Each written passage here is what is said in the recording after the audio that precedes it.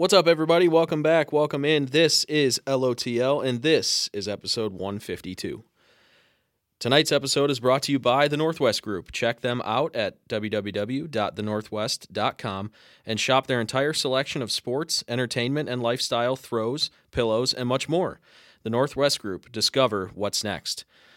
Use promo code LOTL on your order and get 25% off. Tonight's episode, we welcome on Shadi from the 961 Collective. Shadi is kind enough to bring us our beverage of the week, and we'll get into that. Shadi talks about his printing business, brought us a few samples, coasters, cards, all that, and we get into his quick history with Cleveland. Moved here from Beirut and moved to Cleveland in 2018 and started up this business. And he goes through how he got started, some of the cool projects he's worked on, kind of the background of why it's called 961 Collective, all that good stuff. And as you'll see on our social media, you can see some of the samples that he brought in. And it was a really cool interview with Shadi, and we appreciate him not only providing the beverage of the week, but just getting to know him a little bit better. After that, we talk a little Browns free agency, and then we get into a story about Saucy Brewworks trying to get the Indians to change the name to Municipals. We get into that, and we do some more Indians name change talk. But before that, the aforementioned beverage of the week provided by Shadi of 961 Collective. Here we go. Welcome to Living Off the Land, the All Things Cleveland podcast, with your hosts, Jordan, Jimmy, Ryan, and Dan. Follow us on social media at the LOTL Podcast.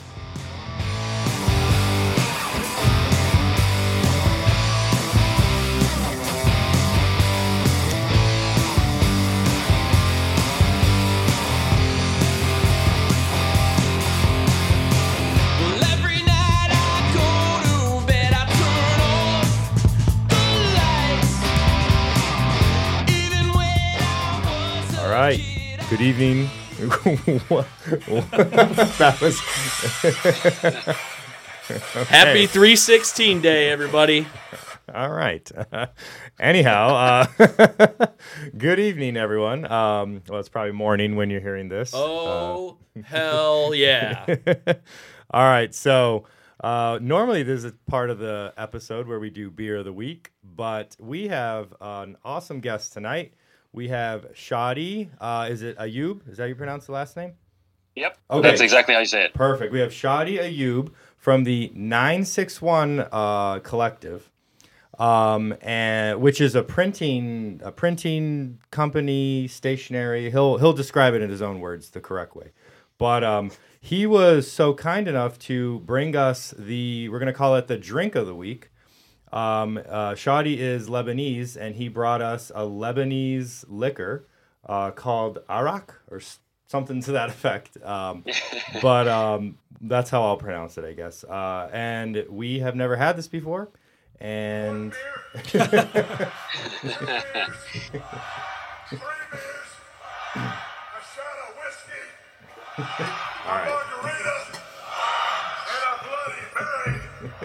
All right, anyhow. So let's give this a taste, guys. Cheers, lads. First time trying arak. First time, long time. Cheers, guys. Cheers. Okay. Oh, there's the licorice. Right off the bat, strong notes of licorice. I mean, we could kind of smell that. Is it so Shadi, what do you know? What do we need to know about this beverage? Like it's pretty boozy to start off, but so like Ada is made actually from grapes, and it's triple distilled. So the first round of distillation, they get the alcohol from the grapes, and then the second distillation they add the aniseed to it, and which is the flavor you're starting to taste. Okay.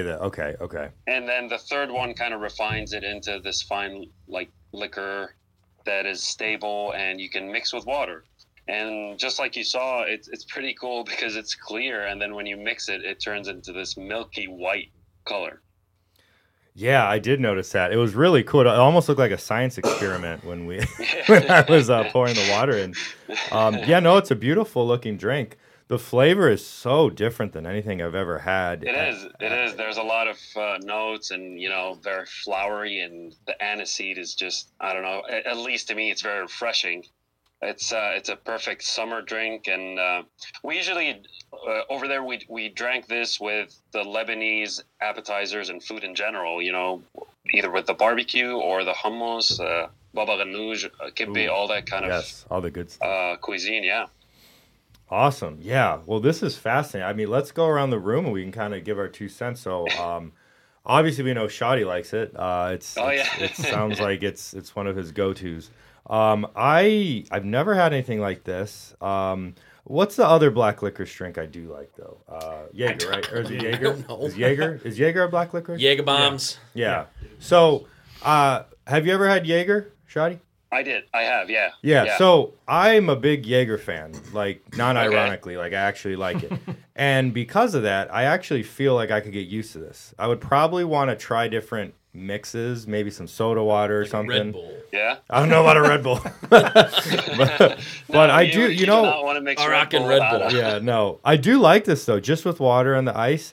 I don't know how, like, I probably wouldn't do more than a drink, like one of these, at least as I'm getting used to it. But yeah, I mean, I think it'll grow on you. Yeah, it's probably something like a lot of people, like I'm Mexican and like tequila and mezcal, stuff like that. I like it. I can drink it straight. Not everyone can do that, or at least not right off the bat. So I feel like just one of those things that you have to get yourself accustomed to. So yeah, what do you think, Dan?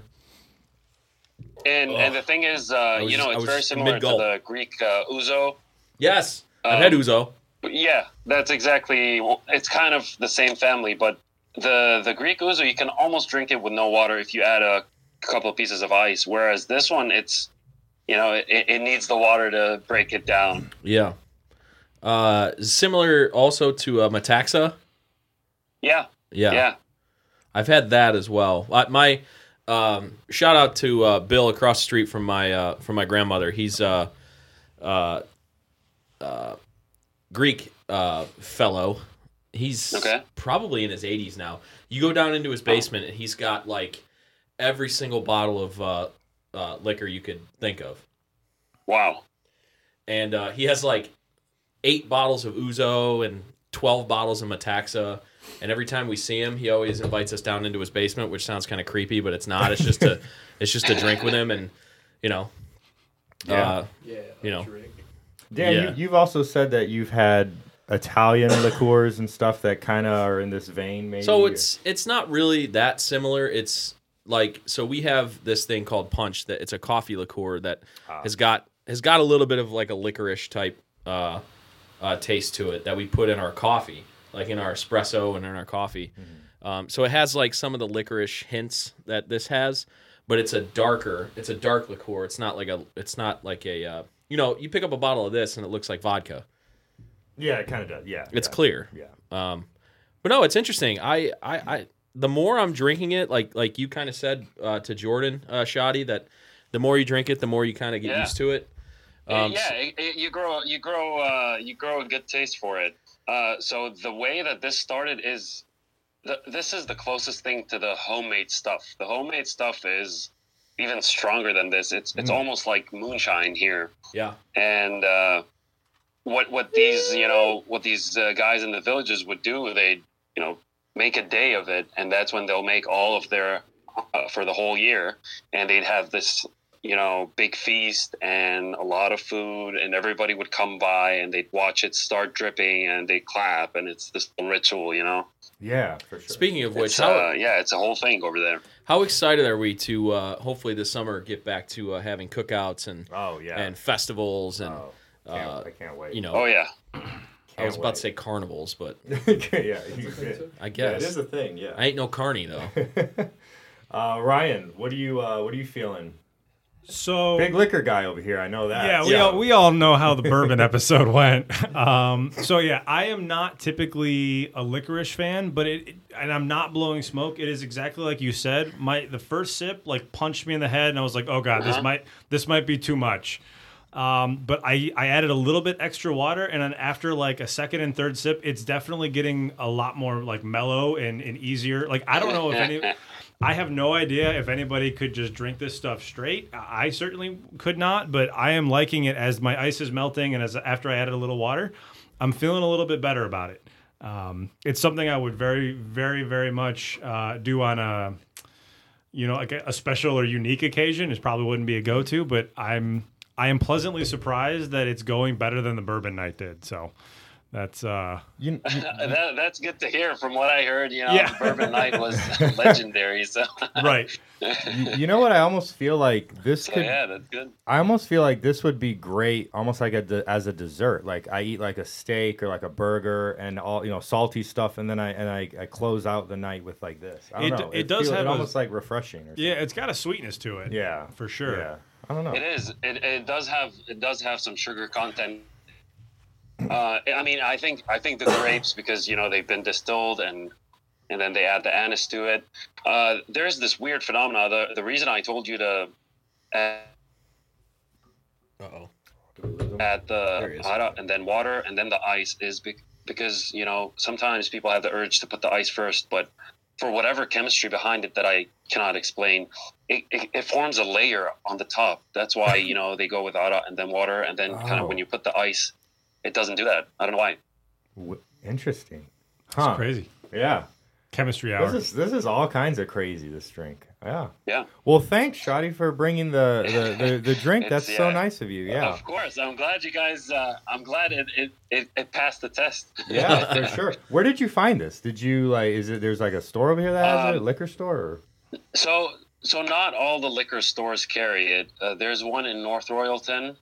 And there's one in Brook Park that have it. Okay. And they don't have it all the time. So, whenever I have a chance and kind of drop by, I buy a couple bottles just to keep them, in case I want to give one out, just like now. Cool. But yeah. Well, that is such a fascinating drink. I'm definitely looking forward to giving this out to friends. Yeah, just at like a sip it easily, I guess. Sip with responsibility. Oh, absolutely. Yeah, for sure. Yeah, especially with this one. Well, great. Well, why don't we go ahead and get right into our interview with you and learn more about who you are and what the 961 Collective is. Yeah, let's do that. Word. All right, so let's start from the top because we've all kind of just met each other today. I've been talking with you the last few weeks, but we don't know each other very well. So let's start from the top. Yeah. Introduce yourself how you would like to. Let's start from the beginning. Are you from the Cleveland area? And let's just go from there. So my name is Shadi Ayoub, and I was born in Cleveland, but I was raised in Beirut, Lebanon. I grew up over there, spent all of my adult years and childhood over there, and I have a lot of family here. So I've only recently came back to Cleveland, and when I was there, I started working with my father in the printing press. And that's how kind of I got into printing. I come from a print family, and it kind of, that's how it started. Now I'm here, and I founded the 961 Collective, which is a letterpress printing and foil stamping studio, which uses traditional machines that are from the 50s and 60s that I've restored. And, I take pride in the quality of prints they produce given their age. Yeah, absolutely. So the print, it sounds like that was kind of like the family thing, like printing and all that. So did you learn how to use these machines from your father, or did you learn how to use other machines? So my father started the printing press in 1991 or 92. I was about 2 years old back then. So, he started it's more of a commercial printing press, for brochures, books, large quantity stuff. And he slowly grew the business, adding machines every year and all that kind of stuff. I never really worked with him growing up. I would just drop by, say hello, and kind of go to college. I went to the American University of Beirut for a business degree. you know, I had plans to become a, you know, work in management consulting. And as I was finishing up my college degree, my father's health started to deteriorate a little bit. So I figured, you know what, I'll help out with the print shop, and then just when things pick up, I'll just go back to consulting and take it from there. Eventually, my father passed away in 2013, so I had to take over the business.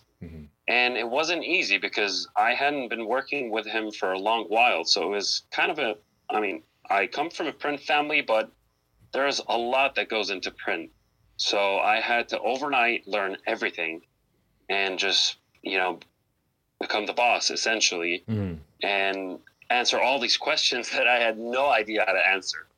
So part of the process of learning more about printing was going down to the print shop on Saturdays, which we were closed on the weekends, and then ruin the paper that was already waste. So I'd kind of ruin the ruined papers, and that's how I'd learn, this button did this, adding more ink did not work, and then I'll try it again with less. And eventually I kind of fell in love with the whole process of it, the mixing of the ink, every paper reacts differently, all these details. And in the back end of the shop, it was a commercial, more of a modern printing press, but we had a section with these Heidelbergs that were from 1950. I was always drawn to them. And I don't know if you saw on the Instagram, on the business account, that they just look captivating. They're very steampunk. The sounds that come out of them are weird. It's very mechanical, and it's intriguing that something this old is still kind of operating. So I took interest in that and started, messing with them and learning, again, what does this button do? What does this lever do? And that's how I kind of started falling into the letterpress section.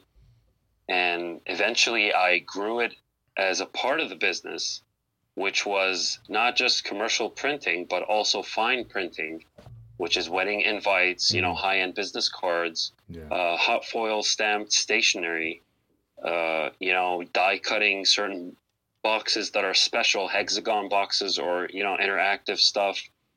And that's how I kind of, went into the letterpress field, and I just loved it more than the commercial printing. Yeah. It has texture, and you can see that there was work put into this, as opposed to, your average photo that is, of let's say a couple just sitting there and, just announcing a wedding. Whereas this one has some craftsmanship behind it. It's like, if I could jump in real quick, it kind of feels to me like it's like alive or something. It has character. Like you see the machine. Yeah. The machine looks almost like it's a living thing, almost like it has like it's weird. Got a face. Yeah, it's almost like a face going up and down. Yeah. Yeah. And so like you add that with when you look at the finished product and you see this beautiful stuff, like it's a whole different vibe. It's a whole different game. And so So to clarify, you got into is it the Heidelberg press? Is that right? Yeah. You got into that when you were in Lebanon? Even the modern presses that we used, to print commercial stuff are Heidelbergs. They're just newer ones from early 2000s. One of them, one of our main machines at the time it's called a Speedmaster, and it would print 11,000 sheets an hour. And you can also double, say, flyers. You would double that. That's 22,000 sheets an hour, which is beyond insane as far as efficiency and productivity and all that, But for some reason, I don't know. It was too fine and too clean and too, perfect. So I don't know. And then people say, why letterpress? What's so special about it? Often when I give my business card or, any of the cards that you guys got, I can almost guarantee that you brushed your finger on the letters or the visual because it was kind of pressed in. And it only takes a second. You kind of, brush your finger and feel that it's dented. And that's almost more engagement than any other print media will get, because, you know, any flyer you'll get, you'll just look at it for a split second and put it away. Whereas this one, it made you engage with it. You know, it just, you interacted with it, whether you like it or not. Sometimes I give car prints or coasters to people. As they're talking to me, they're brushing their finger on it because, you know, it feels nice. It's punched into the sheet, it's debossed.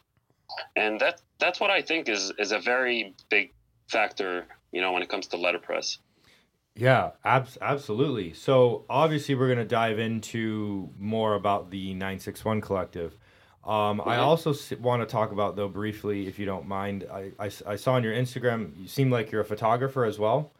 Yeah. Is that just a side hobby, or do you make money with that, or what's, yeah, let's talk about your photography. Oh, I think we lost him.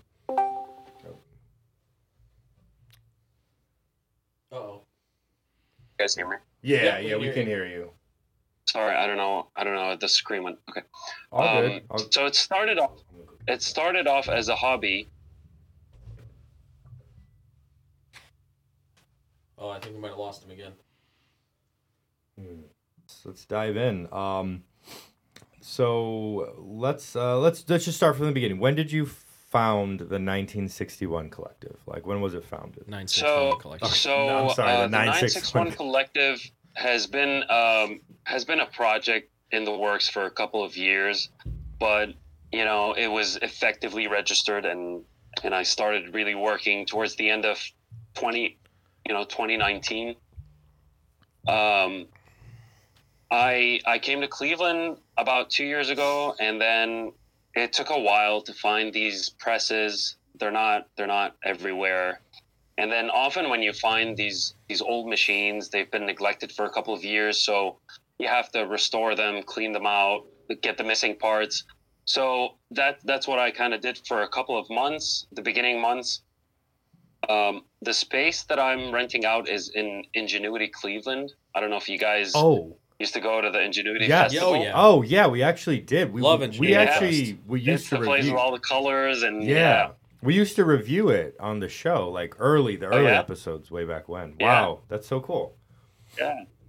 So it's in one of those, like, they subdivide it into different pods. So, you know, the space is in one of them, and it took a while to connect the power and get the machines running and restored and, you know, all working and whatnot. But yeah, so it started off towards the end of 2019, but effectively the machines started printing, you know, towards March or April of 2020, which was, you know, the beginning of the lockdown. So yeah, wow, yeah.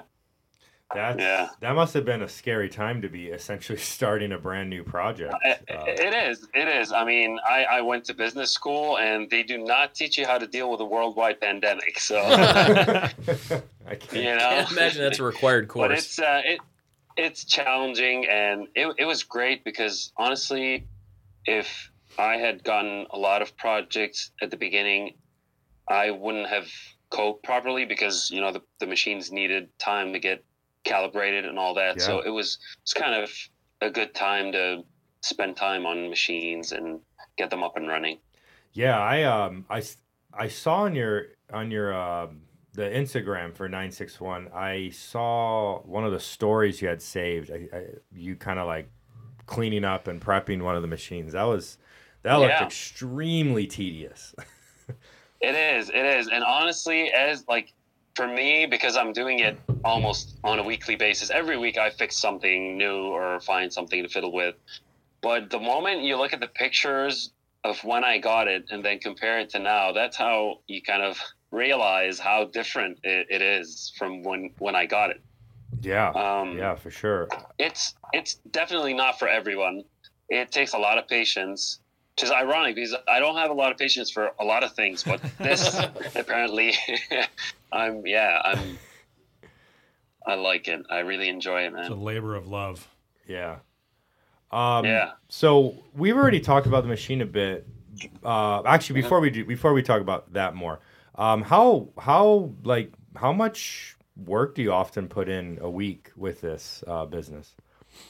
So, I mean, another thing that a lot of people starting a business don't really take into account is the administrative side of things. You know, the website, the managing the social media, all the pricing, all the resourcing of the paper, the inks, and all that. That takes a very big bulk of the time. The machines are they take their own time, but that's kind of very predictable. The other aspects take more time. I head to the studio almost every day, and if I don't, I'm working on the administrative stuff, and it takes a lot of time, and it's pretty fun and rewarding. And once you get a print going, it's great. Yeah, for sure. I'm actually gonna go grab the samples. I left them in the other room, so I'm gonna go get those real quick so I can show the guys. Yeah. While I'm doing that, well, I had a question. Yeah, I don't know if we touched on this. Ahead. What is the significance of the name 961 Collective? So 961 is the country code of Lebanon. When you want to dial someone in Lebanon, you have to dial 961 first. Got it. And it was sort of an homage to where everything started, and where I learned everything I know about the craft. And essentially, when I was starting the 961 Collective, the initial plan was to get a very big space and subdivide it into smaller spaces with different, print mediums, whether etching or, embossing, all kinds of different print mediums. But for now, it's a small studio in Cleveland, and we take pride in using these traditional letterpress machines. Cool. And then another question I had, so we're probably going out of order, but since Jordan forgot everything in the other room. That's fine. Talk to us about one of the coolest projects that you've had, or coolest jobs, or something that you got to work on. So one of the reasons I really love what I do is, seriously, every project is unique. It's a rare occurrence when, a project is exactly the same as another one. And some of them want embossing, some of them want several things, printing and then cutting it in a certain shape. So the coasters that you actually have in your hand were printed using fluorescent ink. And I don't know, Jordan, if you have a small blacklight, there was a small. Do you have it? I don't have. Oh, that's what that was. Let me go grab that. I thought Jordan's got to leave again. Sorry, let me go get that real quick. I wasn't aware what that was. So the blacklight actually lights up these prints because they're fluorescent. That's awesome. So cool. All right, I got it. He's back. I'm back. All right. There we go. Oh, wow. Yeah, look at that. Yeah. Let me see those. Even if you turn off the lights completely, it'll shine. Will it Yeah. turn off the power cord kind of thing or not? Oh yeah. Yeah, don't do that. We'll do that. You know what I'll do? We'll do that later. We'll take a video of it. I'll say, Good call. That'll be good for the TikTok. Yeah, that'll be great for the TikTok. Yeah. Wow, this awesome. is really cool. Yeah. Yeah, we're looking at all this stuff right now, so I obviously got to check it out first. But man, these coasters are gorgeous. That's like the perfect view of the skyline too. Well, we need some new business cards made up, so we might be hitting you up. Yeah. Oh, for sure. I got you. Yeah, these business cards, these are beautiful. Like you said, it's like the indentation that like just stands out. You feel it when you grab the card. Exactly, and that's the first impression. When you give it to someone, it says, you went through the effort of getting a nicer card than the average. Absolutely. So let's talk about these while we're looking at the samples. Let's talk about these, we'll say F COVID, I miss you cards. Yeah. So what's the inspiration behind that? Because that's really funny. I feel like it's pretty self-explanatory. Yeah, that's true. Great question, Jordan. Yeah. When I started, when I made the first batch of these cards, I didn't know how long they'll stay relevant. I thought it'll be a couple months and then I'll take them off the store. A year later, and I'm getting more sales of those than anything else. So. That is hilarious. Wow. Yeah. I mean, it's just the perfect. The humor's on point. The font is perfect. It's like it just encapsulates like every attitude that I'm sure everybody has. Yeah. A couple of people bought them from Europe, which is awesome.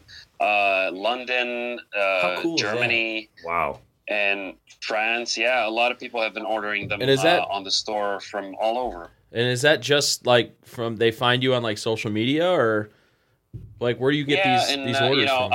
We have a shop on Etsy. Okay. So that's been driving a big portion of the work and business for these cards.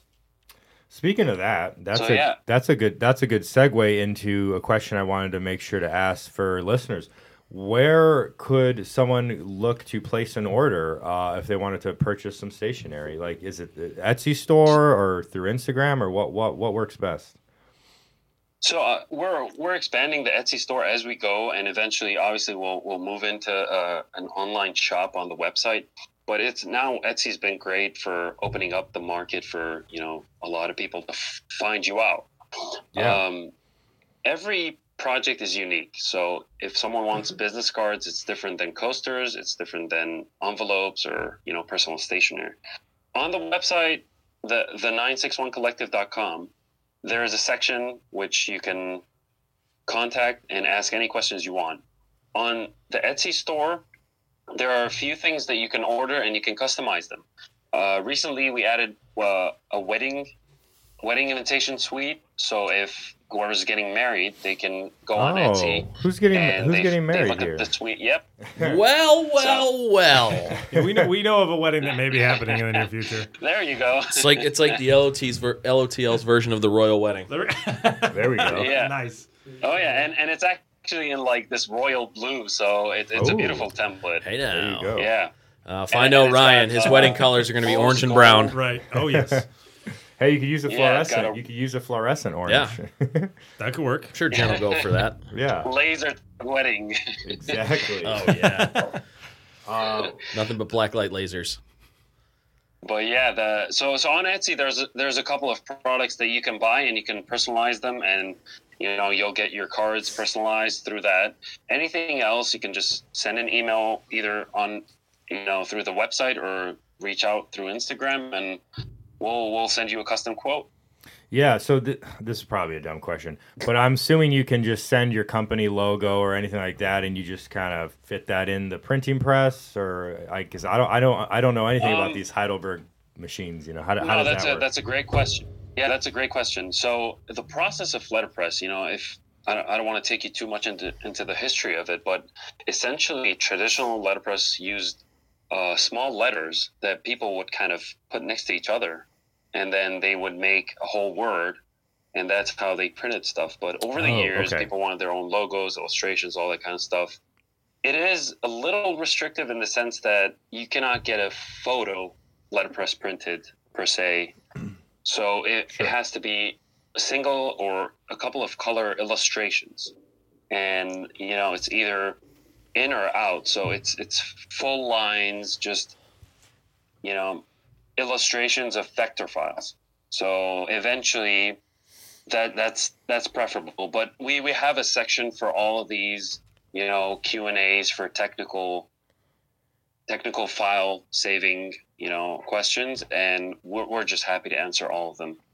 Perfect. Yeah, I mean, I can imagine, like, I'm looking at this Cleveland thing. The Cleveland coasters are pretty complicated. I mean, it's not complicated necessarily, but it's got detail to it, like the picture here. But they're all single lines, so there's not gradients. You can't really have a lot of gradients.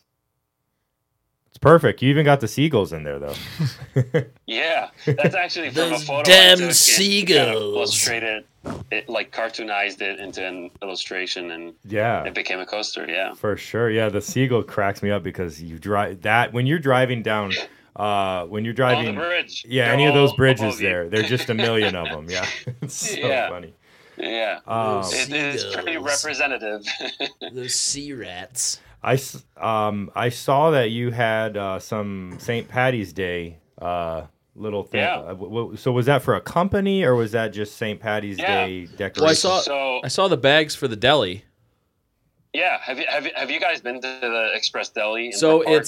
it's 5 minutes from my work, but I've never been there because every time you are missing out big time. Well, so here's the thing. Every time, like when we were still working in the office, we haven't been in the office for a year, but at lunchtime, the line would be like out the door. So I only have a certain amount of time for lunch. So I would always try and catch it like after work, but their hours are that like they close at like 5. So when I get out of work and I'm driving home, they're already closed. Right. So apparently you can call in your order, and recently they added an order online option, so you can put in your order. They'll get it ready. You just walk in, pick it up, and leave. So that kind of works out great, for the lunchtime. Yeah. And I will say I've heard nothing but incredible things about the Express Deli. Oh yeah, I think either last year or the year before, they were on Yelp's top 100 places to eat in the country, and they were number 41. Wow. Yeah, and I'm sure tomorrow they're gonna sell a hella lot of corned beef. It is their biggest day, yeah. Oh yeah. So what we did was I print all their bags. Usually it's got the red logo of Pierre, the owner, who's got the handlebar mustache. Nice. And so we collaborated on this St. Patrick's Day print, which is in green with the clovers for this special week. So tomorrow is going to be a big day. I highly suggest you guys put in your orders online if you're gonna head there. I might have to do that. I might have to try and do that tomorrow. I need some corned beef. And even if you go tomorrow, either corned beef or pastrami. Try and get their, they got the corned beef, Reuben pastrami, turkey wrap, all that awesome stuff. Yeah, they're great. Have you? Had you ever? Is St. Patrick's Day? I assume it's probably not a thing in Lebanon, right? No. Yeah. Was it weird seeing how? Because Cleveland, just so you know, Cleveland is actually one of the biggest cities in America. Really? Aside from Boston, Chicago, New York, like it's one of the biggest cities that celebrates it. So it's really. Yeah. So obviously COVID wrecked it last year, but if you saw it 2019 or 2018, it was absolutely insane downtown. Like, that's awesome. That's awesome. Here's kind of a nerd question. Yeah, we don't celebrate it there, so this is all still part of the experience for me. No corned beef in Beirut? We do not. No, it's not a big thing there. So we have we're recently they're moving into smoked briskets, and restaurants are opening. Okay. With that kind of cuisine, but corned beef wasn't really a big thing. No. Huh. So I have a quick question, kind of a nerd question. So I took a typography class last year, so I know all about fonts and typefaces and sans serif, serif fonts. There you go. Do you have a preference? What's easiest to work with? What do you enjoy the most? Just favorite font? Just something random. I don't know. Just stay away from Comic Sans. No, just kidding. I get it. I get it. So for I'm biased because I work on the presses. If I were a designer behind a screen and just that, I make all kinds of beautiful stuff that might not be feasible. But thin serifs on fonts don't often come out in letterpress, so I prefer fonts that do not have them, because I'm biased to having an easier production process and not have any issues. Recently, we embossed cards for a photographer, and they were really, really tiny, and it was almost risky, but they turned out great. But it's one of those things where you're pulling out all the stops to get it perfect. Gotcha. Well, I appreciate that. Yeah, of course. Sorry. Yeah. Do you have any future plans, any new products or machines or ideas coming up or anything like that? So there's several things actually. One of them is more products are going to be on the shop. we actually added those bags that you saw. They're a product on the Etsy shop, so you can go in, purchase the listing. We'll send you an email, and you'll send in your logo, and you get printed bags. Etsy is, it's not that it's restrictive, but you have to include certain amount of, options. So if someone wants anything more than what's listed, we can always do that. The wedding invites are new on the shop as well. We're always adding stuff. Recently, I started giving out a couple of free projects for local Cleveland businesses. This is an initiative to support local artists and small businesses. It's not meant to sustain you for your printed goods for a whole year, but at least it's just a support and a small push, and people get to see their logos pressed in and kind of in that fancy light, I guess. So this month we were gonna offer 4 local businesses a free letterpress project, and hopefully every month a couple of businesses are gonna get this privilege. That's awesome. That's a great idea. Very cool, man. I want to ask too, before we get to like the little pop-up questions I have for you about Cleveland. We obviously, as we spoke before this, we learned about you through Birdtown Coffee, Stu. Yeah. He shouted you guys out as one of his favorite local Great businesses. guy, man. He's such an awesome guy. Shout out Birdtown. Absolutely. Great coffee too. How did that relationship, how did you guys meet? Like, how do you guys know each other? So me and Stu met through Instagram, and I offered for him to come by for a studio visit to see the machines.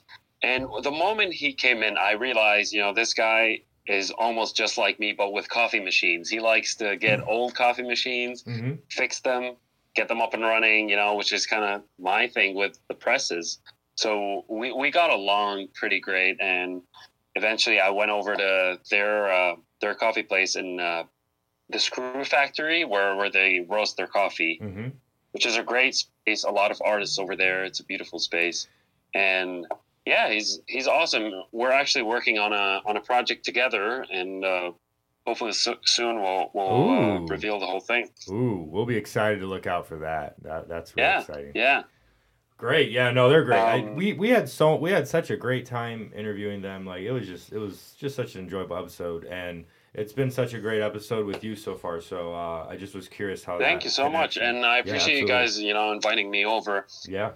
So recently, I don't know if you saw in the package that I gave you, there's a sheet of paper that's kind of rough. Did you see that? Let me double check. A sheet. Are you talking about the one that has like the heart on it, or?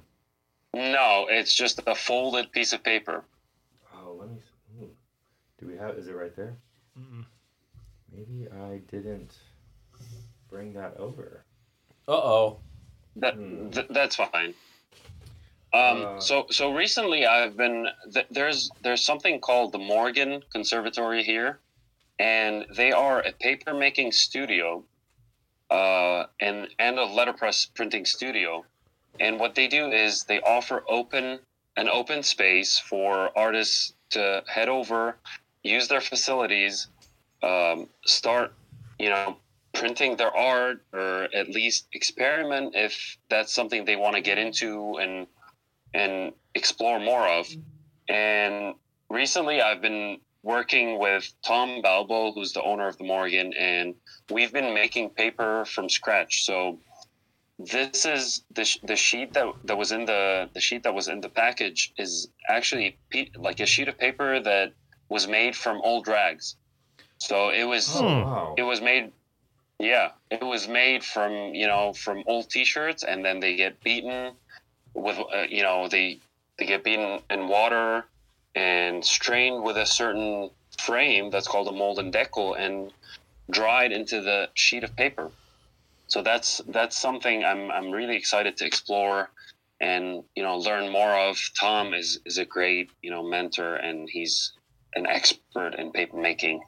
So that's something I'm really excited about. Yeah, And he's where is he based out of? This so in the city. So Tom is in Cleveland. He's a Cleveland-based artist, and he owns the Morgan Conservatory, which is a papermaking and letterpress studio.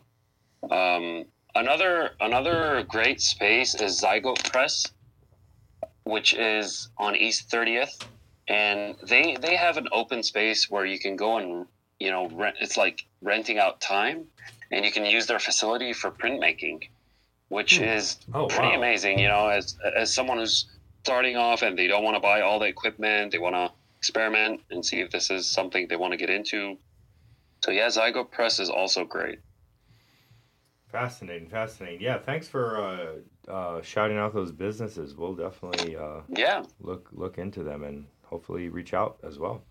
I also apologize about the paper. I don't know if that's fine. Missed it or something. It was in the bubble package. Okay, I will. Yeah, maybe it's just I left it at home. But I mean, I'm looking online. I'm looking at their Instagram. I see what you're talking about, like the rough. It's like a rough looking paper. Yeah, they have a lot of workshops for printmaking and just community outreach. Honestly, the reason I started this whole the 961 Collective is to start giving workshops for the community.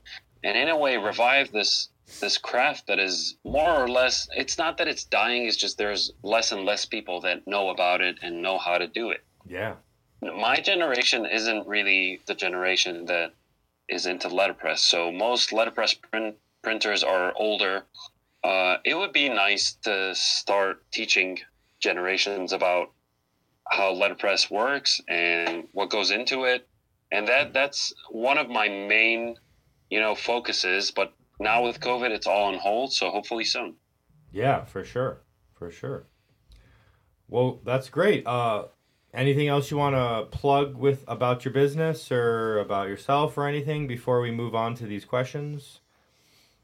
The little quick questions? Not really, but one of the questions was, if we have a storefront, we do not, yes. But if someone wants to come by and go for a visit, we'll just schedule a visit and, I'll explain a little bit about the process, what goes through from A to Z with the print, show you the paper cutter, the machine, all the ink, all the paper options, all that kind of stuff. So just let me know and we'll schedule a visit. Similar to what Birdtown does. Birdtown offers to do that as well. I think that's really cool. Oh, yeah? Yeah. Yeah, that's awesome. Yeah. Well, great. This has been a great interview. Appreciate your time. We got some more stuff to go through, of course.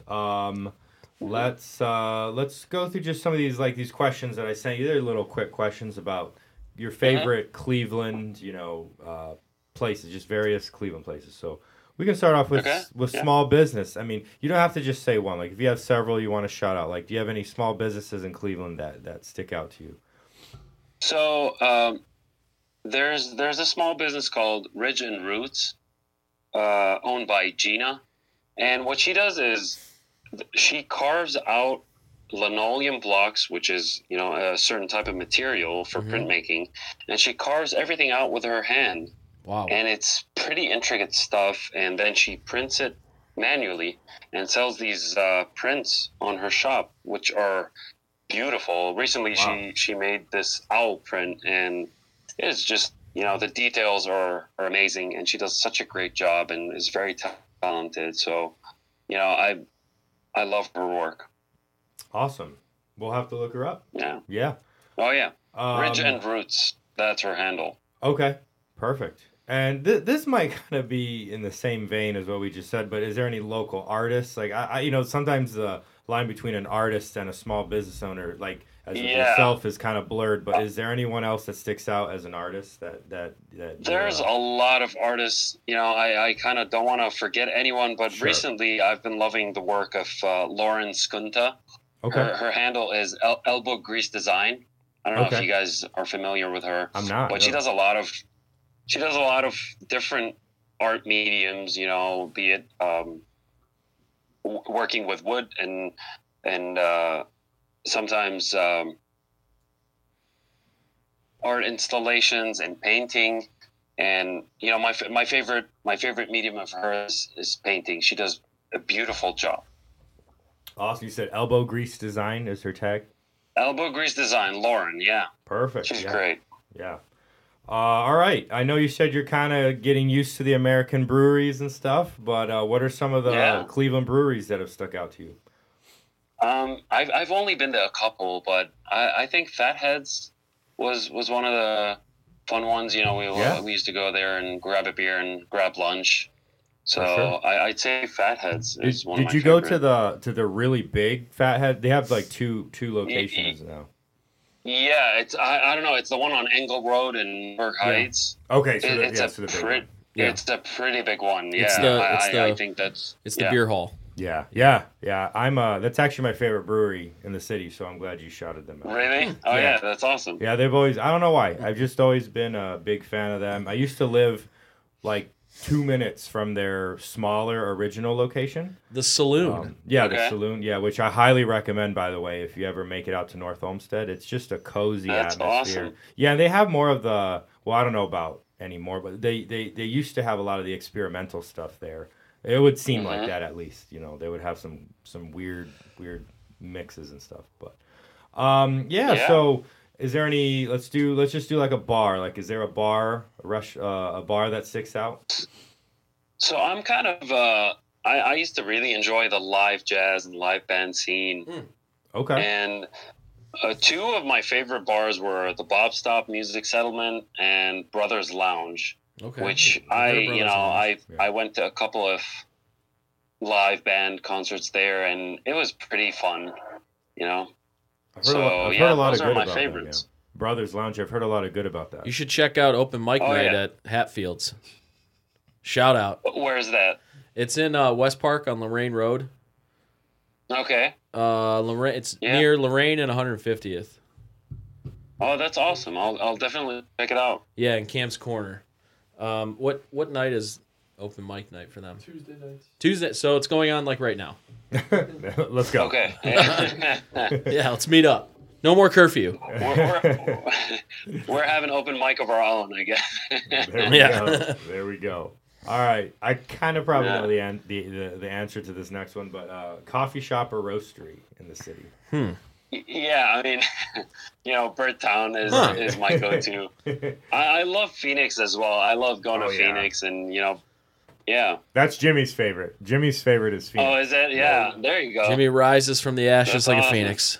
What about a favorite restaurant? It's been a while since I've had a favorite restaurant. I remember a while back, I used to like a place called Zinji Noodle Bar. Yes, so good. In Gordon Square, right? Right next to Platform. Yeah, I've been there a couple times. Yeah. They had a dish which was eel and rice. Ooh. And it was great. I don't know if they're still serving it, but that was the bomb. Yeah. I need to check that out next time I go, for sure. And if you want a Lebanese restaurant, that's Nate's Deli. Oh, yes. On West 25th. All right, so real quick, I'm going to jump in here. So my grandpa no longer can really drive himself, or he's in an assisted living home. But back a few years ago, when he still was able to drive and all that, we used to meet at least once a month. We used to meet at Nate's Deli when I went to CSU. That's awesome. Yeah. That was always his favorite place. We would also go to Aladdin's Bakery, the one that's on Prospect, I think, but I can't remember. Is it? Do you guys remember it's near the ballpark? What? The Lebanese place near the ballpark. I can't remember. I think it's on Prospect. What's it called? It's called Aladdin's Bakery. It's not the chain. It's not the chain. The Middle Eastern. Yeah. Gosh, I'm trying to remember. I know exactly where it is. Yeah. Anyways, I can shoot you the address if you've never been. But yeah, no, I'm glad you shouted out Nate's. I'm a huge fan of Nate's. Great spot. Yeah, Nate's is awesome. They got great food. Absolutely. All right, we have two more. Let's do festival or event. Obviously 2020. But it sounds like you had some time previously to 2020 that you could have gone to some festivals. Was there any festivals that stuck out? I used to love going to the Museum Mix. I don't know if you guys used to go to that. The Cleveland Museum. The art museum? Yeah. We never went. They used to have them. Yeah. Oh, it was the awesome. ones that were on like Friday nights. Was it? Yeah, that's the one. I always wanted to go to one of those and never went. But it was nice. They open up the museum. You can go in, check the art, and they usually have it was just a nice time. They usually have like themed live music and stuff. Exactly. Yeah. I've always seen like those being like advertised on social media and stuff, and I'm always like, oh, I'm gonna go to one of those, and then I just never went. Yeah, it was pretty cool, and I recently got, how your phone pops up memories, so it popped up a memory of a picture there, and looking back and how we were all just crowded, and it feels wild, like a different time, man. It's just it's Have you ever been to the Feast of the Assumption in Little Italy? No. So that's the Italian fest every year, and you talk about packing sardines in a can, man. Yeah. You go down. You go down to the. It's usually late August. It's generally right before Labor Day, and if you go down, it's usually from like Thursday through like Monday, and if you go down there on like Friday or Saturday nights, it's just nuts how many people are down there. It is. It's an amazing festival. Oh, it's my favorite. I think you would probably like it. That's actually, awesome. I think you would like it a lot. I really do. It's really cool. I hope things get back to just somewhat. Yeah, I hope by late August they're able to have the feast again. All right. Yeah, I also enjoy. Have you guys ever been to 78th Street Studios? I've never been inside, like Screw but Factory. It's this art industrial building that hosts art walkthroughs every third Friday of the month. That's in. And they stopped there for a while, and then now I think it's back again. But you have to RSVP and sort of kind of book your spot. That's in so Gordon, that was Gordon, also fun. That's in the Gordon Square area, right? Like. Yeah, I believe, and it's in. I don't know if it's called Edgewater area. I'm not exactly sure. Yeah. So weirdly enough, we've never been there, but we used to like shout it out all the time. Like we used to do like festival of the week kind of a thing, or like event of the week, and we would always mention it. We just never made it out, but now hopefully we can do that once things are a little more normal. So. Yeah, it's a great way to find out new artists, local artists in Cleveland, and showcase the stuff. And absolutely. All right, and last one. Again, I know you're still getting used to the city, but do you have a favorite Cleveland sports team that sticks out? Or? I'm not really very familiar with the sports teams yet. I went to one tailgate last year. It was a wild experience. Yeah. Just. Yep. We went in the morning, at the Muni lot, and it was just insane. It really is crazy. It really is a whole different. The NFL sports experience in America in general is just a whole different thing. But yeah. Okay. Well, great. That wraps up the little questions that we had. So we are going. I know Dan will be going through some free agency stuff for the Browns. So. I'll let him. Oh, my bad. Okay, I'm confused. I don't know. Never mind. I guess not. My bad. But anyhow, so yeah, what are your? Let's go through the social media plugs for you. If you want to go through those right now, and we can make sure to shout those out. So my personal one for the photography page is SHADI AYOUB. So that's Shadi Ayoub. The business account for the 961 Collective is at THE 961 Collective. So the 961 Collective. Perfect. And is there like a website as well we can direct people to? Yeah. So the website is also the 961collective.com. And then the Etsy shop is the same thing, the 961 Collective. Perfect. Yeah. Awesome. Yeah, just to clarify, I do remember you said that's where a lot of people place orders, and that's where you can. Yeah, because so there, the items that are on Etsy are customizable, and if you have something that you don't think is available on the Etsy store, just email and we'll take care of that. Perfect. Awesome. Well, we really appreciate your time, Shadi. This has been a Thank you guys so much for having me. I hope you enjoyed, 100%. The drink and. Yeah, absolutely. Oh, yeah, what's it called? How do you pronounce it again? Ara. It's ARAK. Ara. Ara. Okay. Cool. Okay.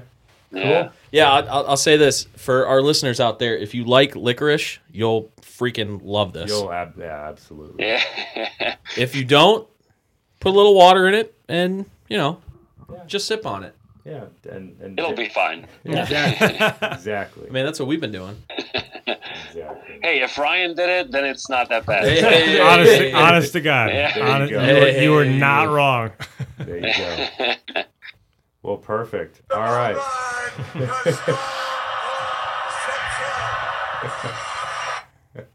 Do you know what these references are, by the way? Are you a wrestling fan at all? I used to watch him as a kid. Okay, but, so you know who Stone Cold is. I kind of drifted away. So yeah. Well, like he's a pop culture icon. Even if you don't know wrestling, you know who Stone Cold is. Oh yeah, well, the guy with the beers, Smash. Oh yeah. There you go. Oh yeah. Yeah.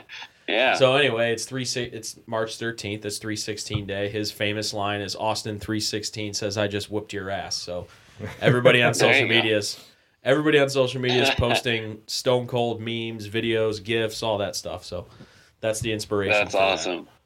That's awesome. Good stuff. All right. Well, again, thanks so much. It's been a pleasure. Hopefully, you know what? I tell you what, in the future, when you're ready and comfortable, maybe we can go out there and do a little. We're on TikTok now, so I'm trying to grow that. I would love that so much because honestly, I think you will really enjoy it, even if for sure you're not into graphic design or the arts or printing in general. Just seeing the whole space and seeing those machines run is very intriguing, and to say the least. So, I would love to have you guys and just show you around. Yeah, like I for said, sure. Well, I would love to do a TikTok. I've been real into that lately with the one I made for the account. So I'd love to shoot a little video for about your place. Yeah, of course. Cool. I'd love that. Yeah. Good stuff. All right. Anything else for Shadi before we wrap up? Or no, man. I appreciate it again. Thank you so much for your time. This was awesome. Thank you, guys. I really appreciate it a lot. So thank you. All right. Thanks, Shadi. Appreciate it. We'll talk to you soon. All right, sure. All right, thanks again to Shadi from the 961 Collective. Check out all of his stuff, social media, all that. He posts some really great pictures and does some really great work. We've got the coasters and some of the postcards and business cards and stuff in front of us, and they are super cool. But anyway, we need to get into some free agency talk because free agency opened up in the NFL yesterday. Well, the, quote, legal tampering period. Technically, free agency starts tomorrow, but teams have kind of announced deals, but they don't become official until tomorrow. So the Browns made, I don't know, what would you call it? Not exactly a giant splash yesterday.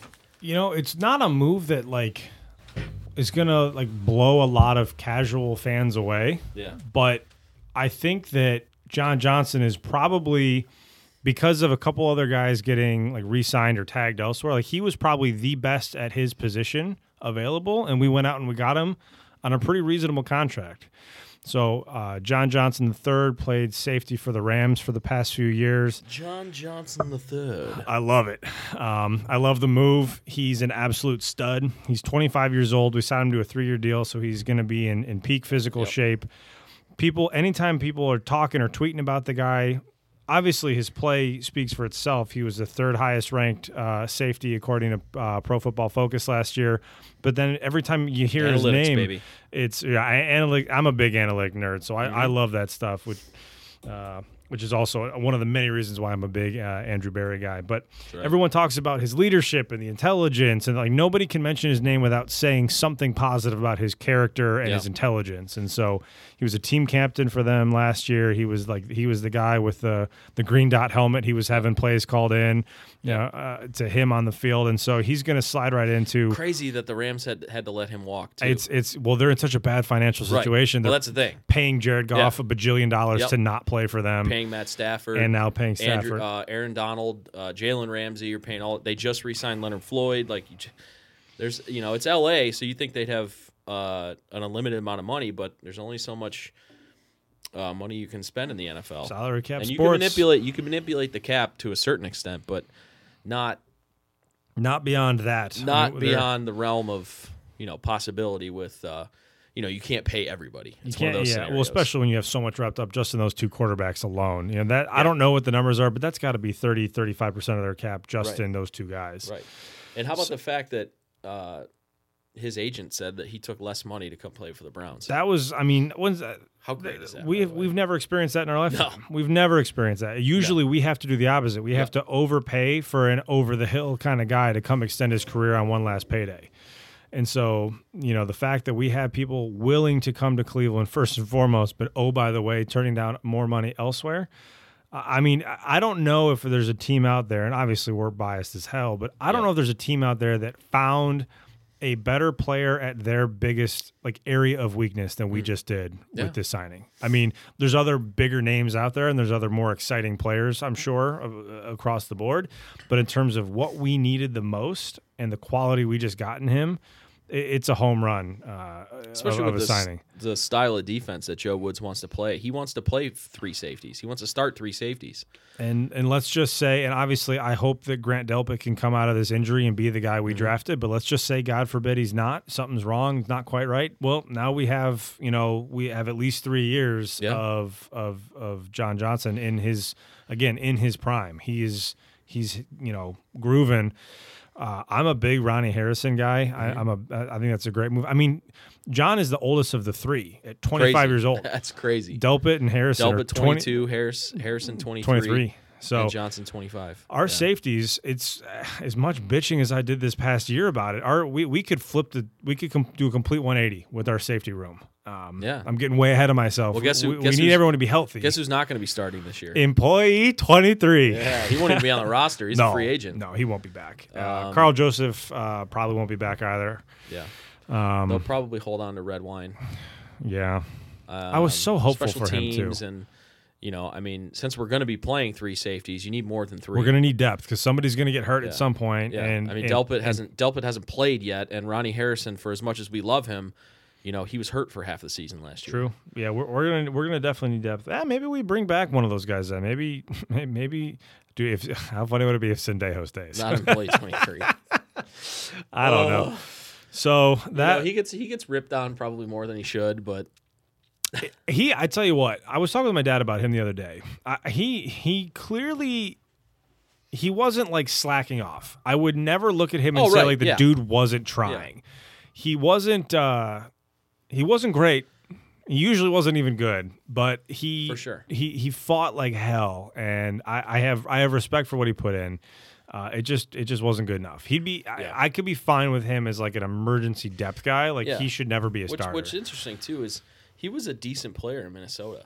Yeah, he was. It's just one of those things where football's a sport where you'd think a guy that he's probably just barely. I think he's 31.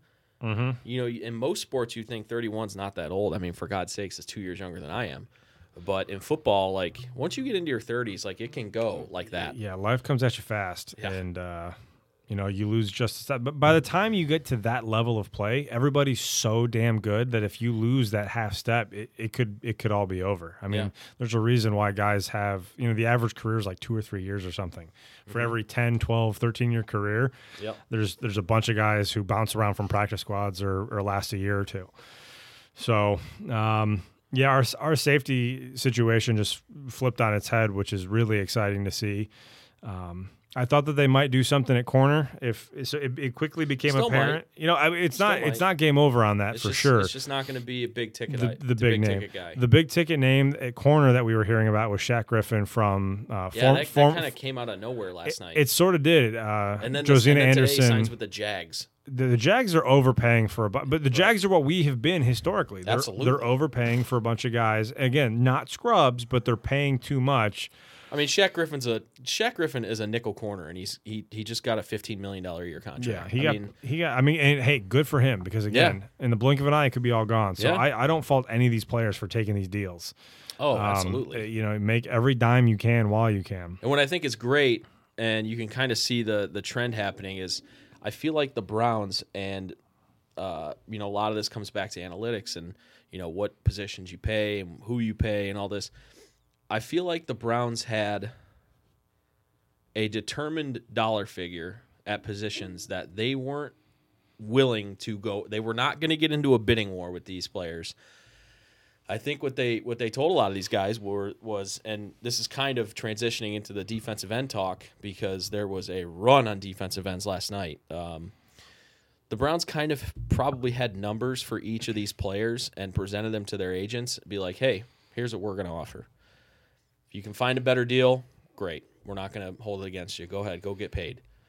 But if you want to come play for the Browns, here's our number. And it's not like years past where I feel like the Browns would get desperate and they would overpay for these guys, and they'd end up getting screwed on it. So you got, like last night, I can't remember the order, but was it like Bud Dupree signed and then Carl Lawson signed and then Hendrickson signed and who else was in there? Was there somebody before Dupree? There might have been.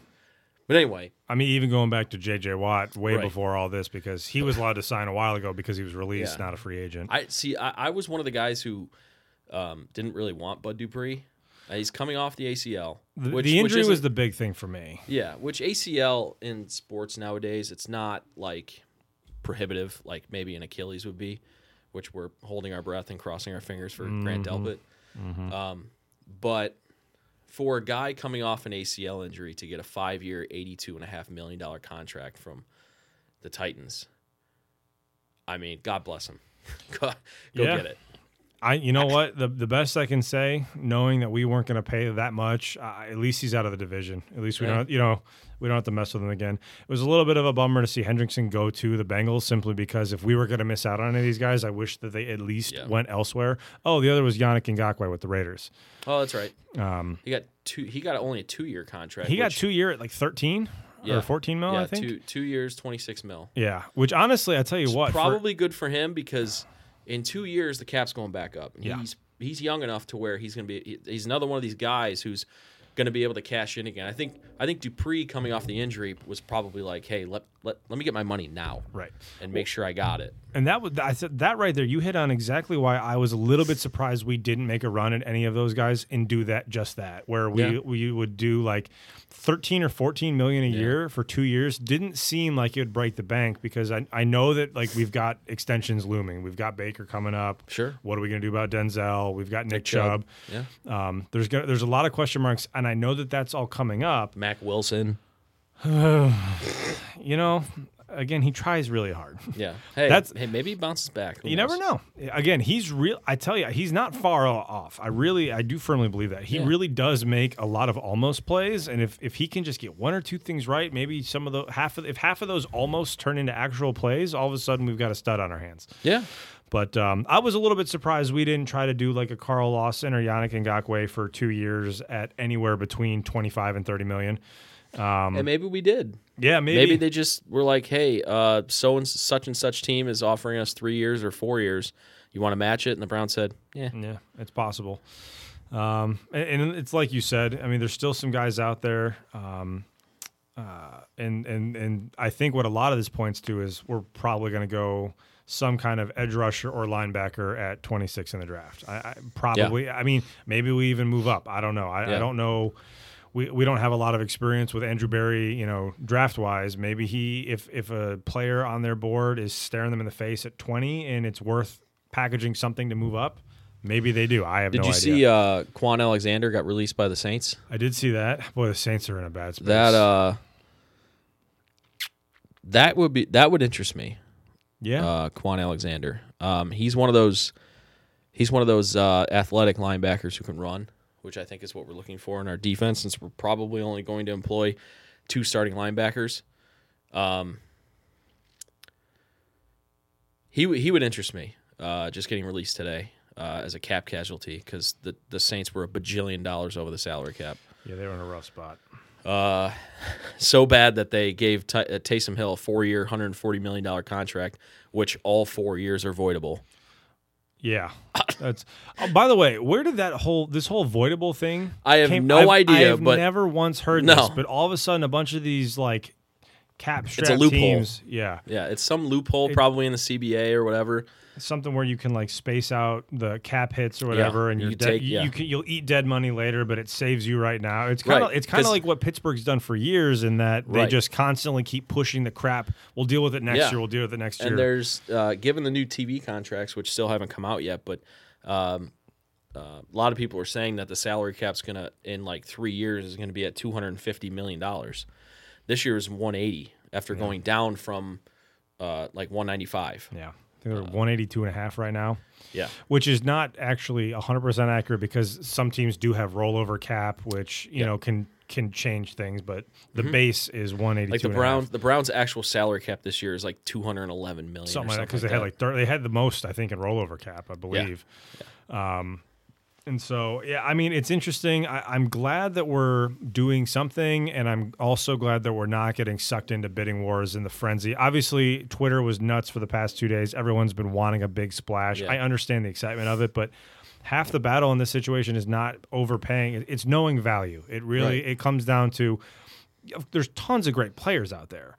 It's just a matter of, are you going to get the most value for your dollar? Yep. And it's just a gigantic, like, 8-dimensional chess game trying to figure out how to build this thing. And also, like, unlike Browns fans saw what we did last year in free agency and was like, okay, do that again. Right.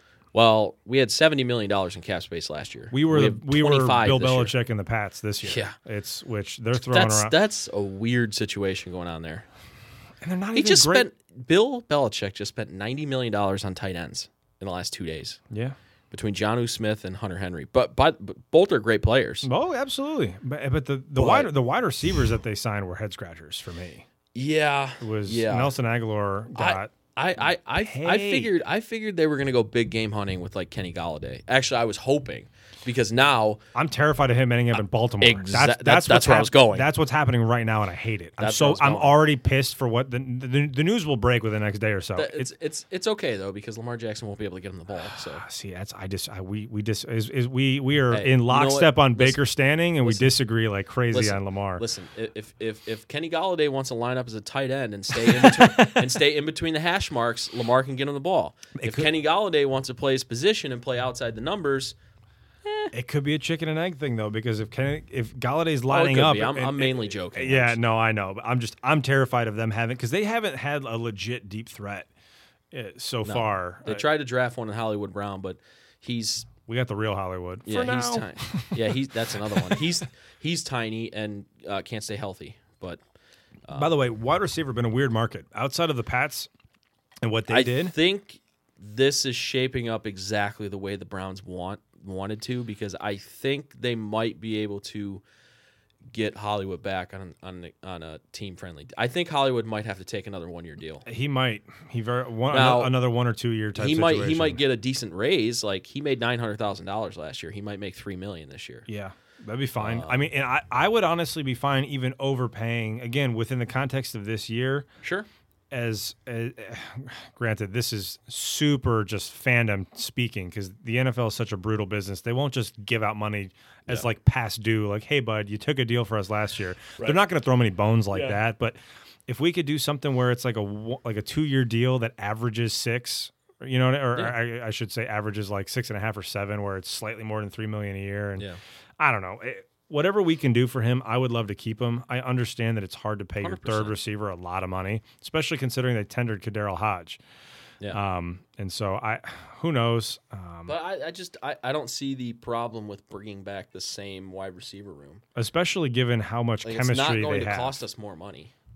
No, everyone's a couple million to keep Higgins. But. Yeah, Higgins is the question mark, but everybody else is already, it's been bought and paid for. We already know those. Next year is going to be the year where they're going to have to make some tough decisions on that. 100%. That room, because like you said, the big contracts are coming. Yep. What happens if Denzel Ward plays like a lockdown Pro Bowl cornerback this year? He's going to be getting big money. The Browns are going to try like heck to extend Baker this offseason. I don't know if that's going to happen, because I think Baker's going to bet on himself again, and I think he's going to get a gajillion more dollars next year if he has another great year. Yeah, and I really hope to God we sign him. Whenever it happens, I hope it's before Lamar, and I hope it's before Josh Allen, because those two are going to Yeah, like every time this happens, the next quarterback to sign is going to reset the market. We're constantly resetting the market, especially once we get out of these COVID years. So I hope that we can get Baker done ASAP just to put this behind us. Yeah, for sure. Especially because, like we see with Patrick Mahomes, the sooner you do it, the longer you can space things out, and it actually can lessen cap hits, potentially down the road. Go try and figure out what the Chiefs are doing right now. They saved a butt ton of money with. They did restructuring.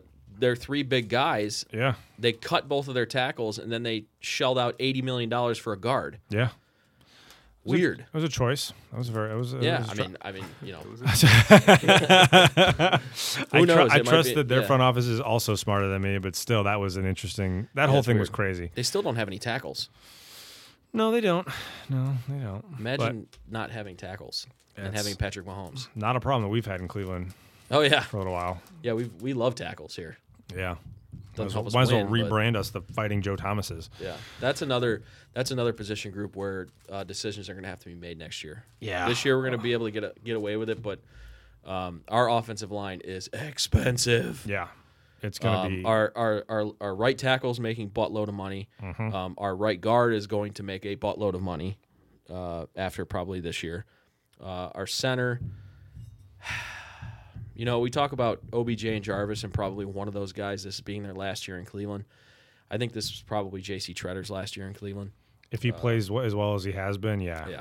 Somebody else will shoot for the moon. Joe Bitonio's making a buttload of money at left guard. Yep. If Jed Wills develops the way we want him to in 3-4 years, he's going to be making a buttload of money. The good news is by that point, the roster is going to be pretty radically different by the time we have to deal with Wills. Yeah. But the point still stands. Going to be astronomically higher. That's the hope. But it's good. These are good problems to have. Trying to figure out who to pay and what to pay him. I'd rather be doing this than going 1-31.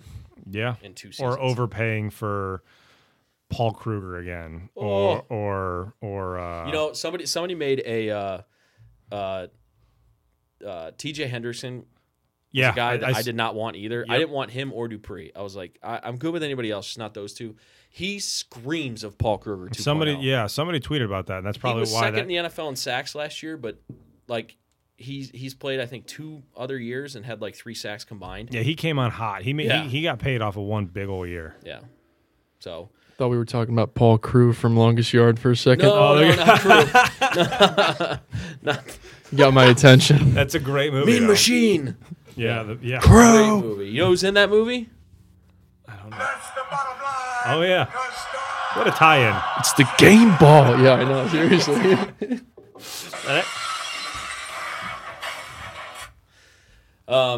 Free agency marches on.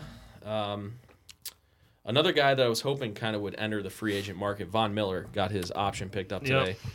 I thought that could have been an option for the Browns. Maybe I'm reading too far into that, but I feel like if John Dorsey was still our GM, that we might be talking to the Broncos about trading for him.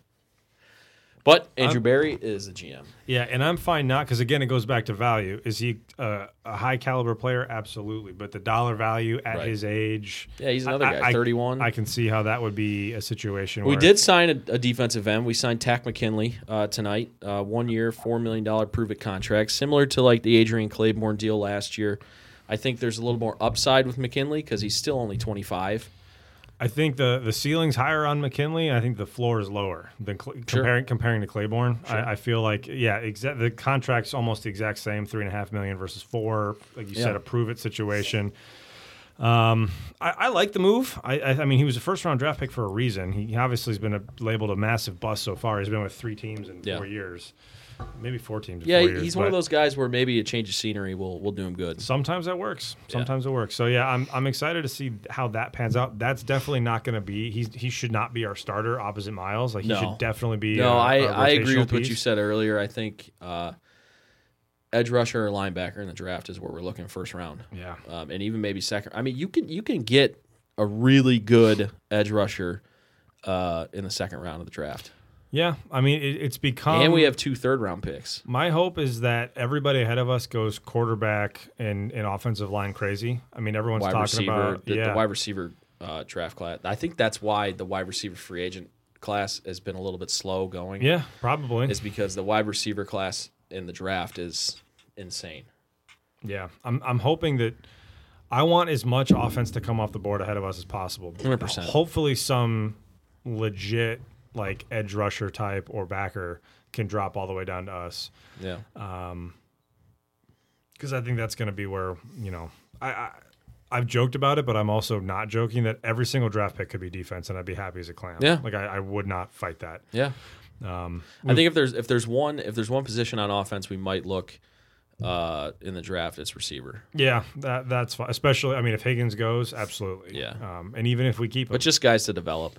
Yeah. Because like we've talked about, that position group is going to look a lot different after next year. But again, this is a good situation that good teams are in agreed. That you don't have to draft for immediate need. You can draft Agreed. for 2-3 years from now. And I would be incredibly willing to deal with that dilemma after we win the Super Bowl. There we go.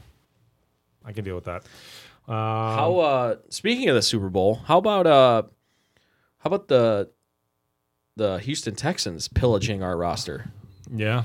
Signing a few players. Money Mitch signing with the Texans today. That was the one that I was most bummed about. 2 years, $7.5 million. Yep. And then former Brown, Tyrod Taylor, former Brown, former Charger. Tyrod Taylor. Constantly going to teams that are trying to $12.5 million, man. Obviously that's their insurance policy if they do end up trading Deshaun. Yeah. He's probably going to end up starting for them anyway because they're either going to trade Deshaun or Deshaun's going to sit out. So, and you don't pay a quarterback $12.5 million for him to sit on the bench. So, although they might be paying a quarterback $40 million to sit on the bench, but the Washington football team might be paying Fitzmagic. Fitzmagic. 10 or 11. I mean, he'll be a backup by midseason. People are going to scream. They're probably going to draft somebody. Yeah, they're going to start slow, and they're either going to whoever they draft and or Heineke. The Bears. Heineke just got paid pretty well. Yeah, the Bears gave Andy Dalton $13 million today. Is Washington still going to be the football team? Yeah, to my knowledge, I would assume so. They haven't said anything. They'll just stick with it. Speaking of, and I don't mean to make a sharp turn, but before we end the episode tonight, speaking of team names, I sent this to you guys. I want to know your thoughts. We've talked about the Cleveland Indians team name change ad nauseum, but this is one we really haven't talked about. Saucy Brewworks is partnering with a group that is petitioning the Indians to change the name to the Cleveland Municipals. And they're releasing I don't know how you pronounce it. Is it Helles Lager? Helles Lager? I actually don't know. It's a German style. It's a German style lager, whatever. Helles. I think it's Helles Lager. Called Municipal. And it's a baseball designed can and everything. So Saucy Brewworks is throwing their hat in the ring and telling the Indians to change their name to Municipals. Where do we put that on the hierarchy of pitched names? It's above Spiders, right, Jimmy? Nope. I actually like Jimmy it. likes Spiders. I like I Municipals. like it. I like Municipals better than Spiders. I don't really like Spiders. I wouldn't hate the idea of Spiders. I think it's all right, but Municipals... It's not original. That was their name before. Well, I think that's why it's like... Well, I mean I think that's why it's that's okay. that's lazy. But, Come up with no, something. I agree. I think Municipals is cool. I probably prefer Commodores or the Guardians is still my favorite, but I like Commodores as well. But yeah, I'm cool with Municipals. It just has a good ring to it, in my opinion. I don't know. What do you guys think? Somebody brought this up the other day, and I actually had a talk with Taco Paul this morning about it. What do you guys think about the colors? Do you think they should keep the colors? Should they change? Should they do a complete total rebrand? No, I think it should keep the colors. Yeah, red, white, blue. If you don't keep the colors, that negates like so much of the stuff people already have, which they're inevitably going to still wear, and I just think it's just kind of rude. It's just kind of disrespectful at that point, in my opinion. From the business perspective, though, and I'm not advocating for this, but if you're trying to sell merchandise, nothing 100%. like a complete rebrand. That's a good point. To sell an army of new crap. I agree. Yeah, with no, you have a good, you bring up a really good point there, and actually now I don't know. I personally think keep it blue and red, and white, red, white, and blue. Why did I say it like that? I think if you change the name to Commodores, and this is just because I've seen like some like fan art or whatever, They still have like the blues. They actually have a couple different blues in one of the logos. It's like blue and then like a yellow. There's no red. It's kind of more of like a aquatic theme, like being Commodores. But yeah, I think municipal. If it's going to be municipals, keep the colors the way they are. Yeah, even I think Guardians, you probably just keep the colors. Yeah, exactly. Maybe add like a gray or a gunmetal like gray. Like maybe have a new alt jersey. Maybe that would be cool. But I don't really see the need to change. That's just me. I don't know. I'm lukewarm on municipals. I don't hate it, but it's not like I don't know. To me, it feels like Nationals to me, like Washington Nationals a little bit. Yeah, it does.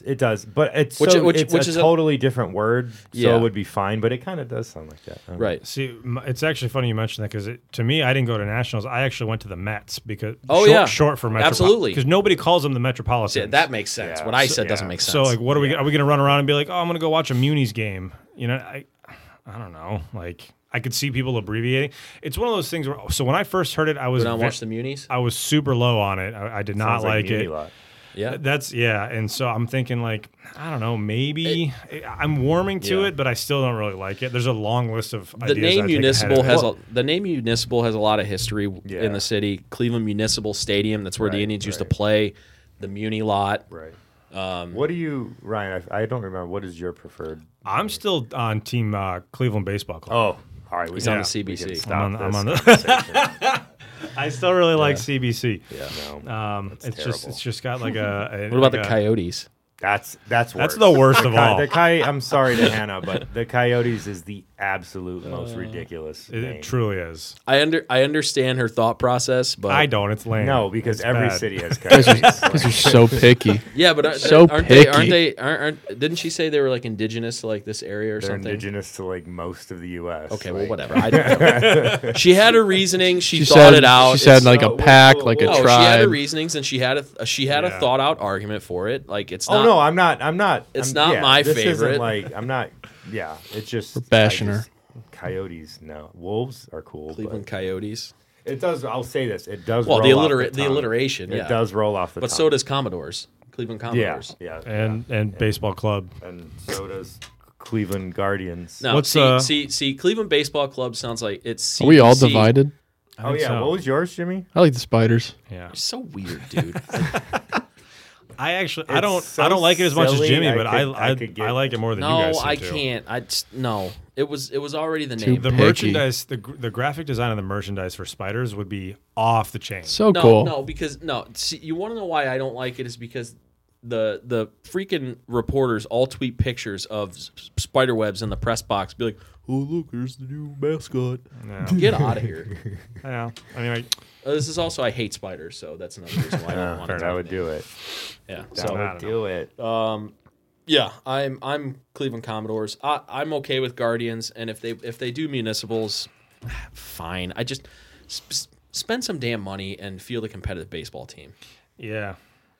But anyway, we'll leave it there because there's a lot of things that we can talk about with the Indians and on the field and off the field. We've been killing it with guests recently. We haven't really been able to get into the drama that's going on inside the Indians organization, but I'm sure it's not the last we've heard of it. So if you've seen a garbage can on fire, you know what's going on with the Cleveland Indians. Yeah. So, but anyway, that's going to do it for us today. We talked some free agency, talked some Indians baseball. We drank some Lebanese liqueur called Arak. Something like that. And shout out again to Shadi for providing that for us tonight. And check out the 961 Collective. Some really cool, even if you just want to check out some cool things on Instagram. Check that out. Absolutely. If you want to, if you need coasters, if you need business cards, if you need whatever, anything printed, check out his Etsy shop, 961 Collective, and get on over to that. But for us, you can follow us at the LOTL Podcast, lotlpodcast.com, where we post all of our embedded links to our episodes, and that's going to do it for us. So thanks again to Shadi for Jordan, Jimmy, and Ryan. I'm Dan. You've been listening to Living Off the Land. We will catch you guys next week. See ya.